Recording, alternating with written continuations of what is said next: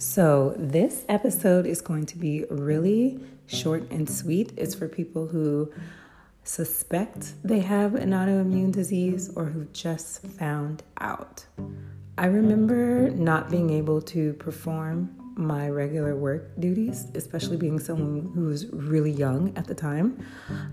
People just don't think that, you're not, or you shouldn't be.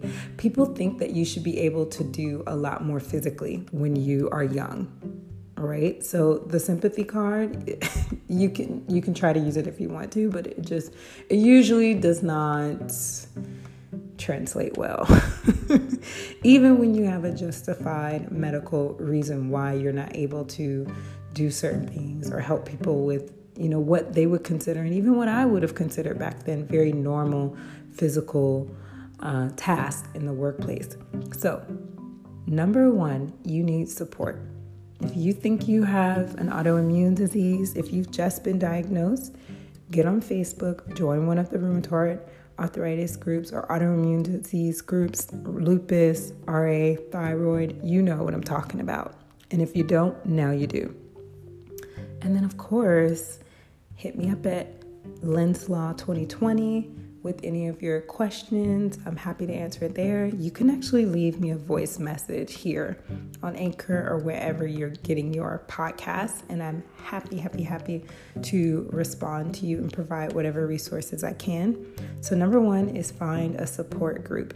If you have a mental health plan included in your insurance, please use it. Find someone, preferably someone who's used to dealing with people who have chronic illnesses, because it takes a toll on your life and it will affect everything. All right. Number two is if you have been working at your company, if you're living within the United States and you've been working at your company for about a year as a full-time employee for a medium to large size corporation, you can apply for what's called FMLA.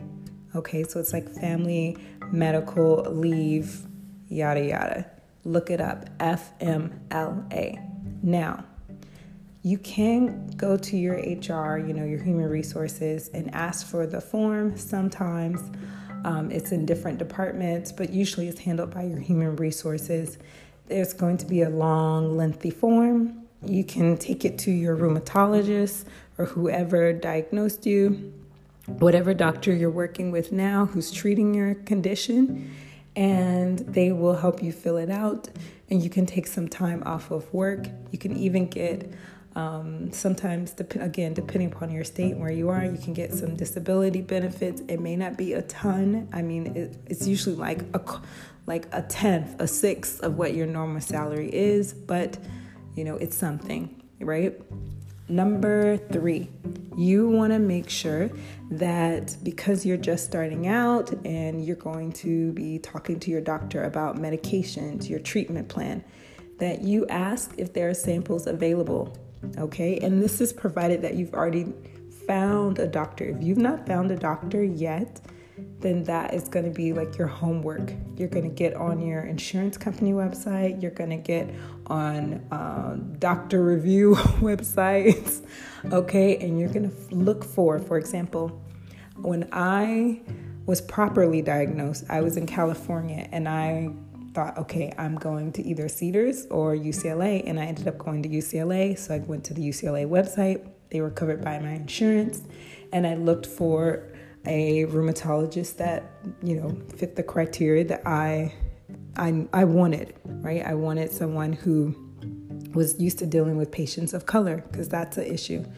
Right, so if you're out there, you're brown, you're a black girl, you understand that sometimes you are treated differently.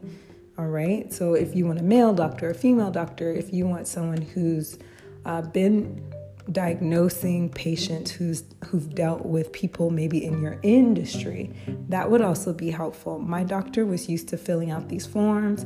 Her staff understood how to fill out those forms, and they helped me through that process as well. So those are three things that you can do if you just found out or you suspect that you have FMLA. Find a doctor, get support. Oh, and okay, once you find a doctor, ask for samples. Ask for samples of the medications that they are recommending you try. Sometimes when you start out, your insurance company may not cover the actual drug or medication that you'll end up taking. So what you can do, because they'll require you, you need to go to this tier 1 drug first, then this tier 2, and then they'll cover the tier 3.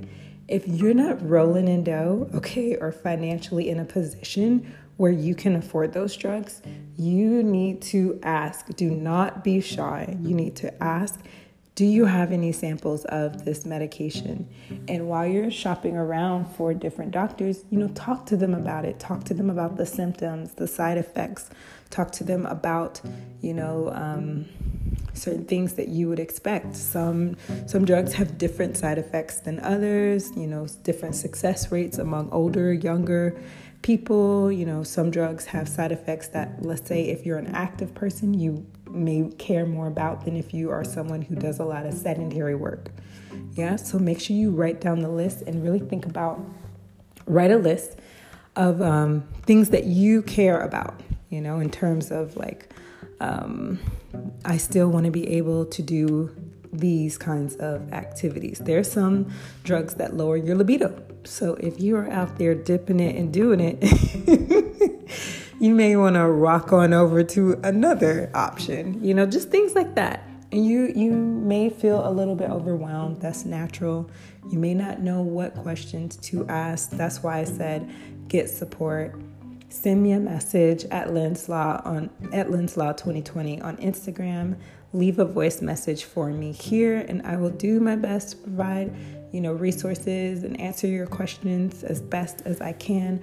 I went through this alone, and even though I have family who, they love me, they care about me, they still don't really understand the extent that an autoimmune disease takes on your body and your life, how it's just a part of your life now.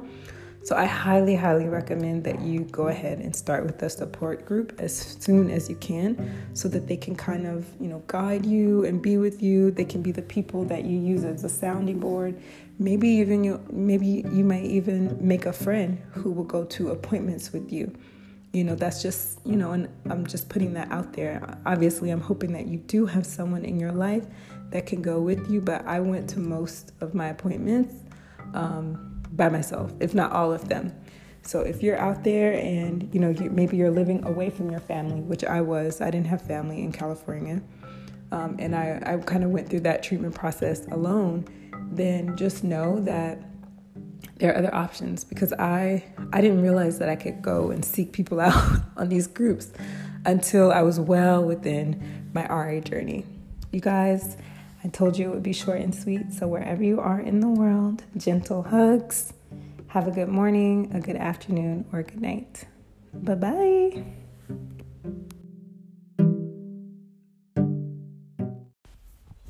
Burr, burr, burr, burr. Welcome to my RA life. I'm your host, Lenslaw, and I'll be talking about life with an autoimmune disease, traveling, and all the things that bring me joy. Don't forget, hit the like, subscribe, or share button wherever you listen to my RA life, and make sure you reach out. Stalk me on Instagram at Lenslaw 2020 and visit my store at kit.co/Lenslaw.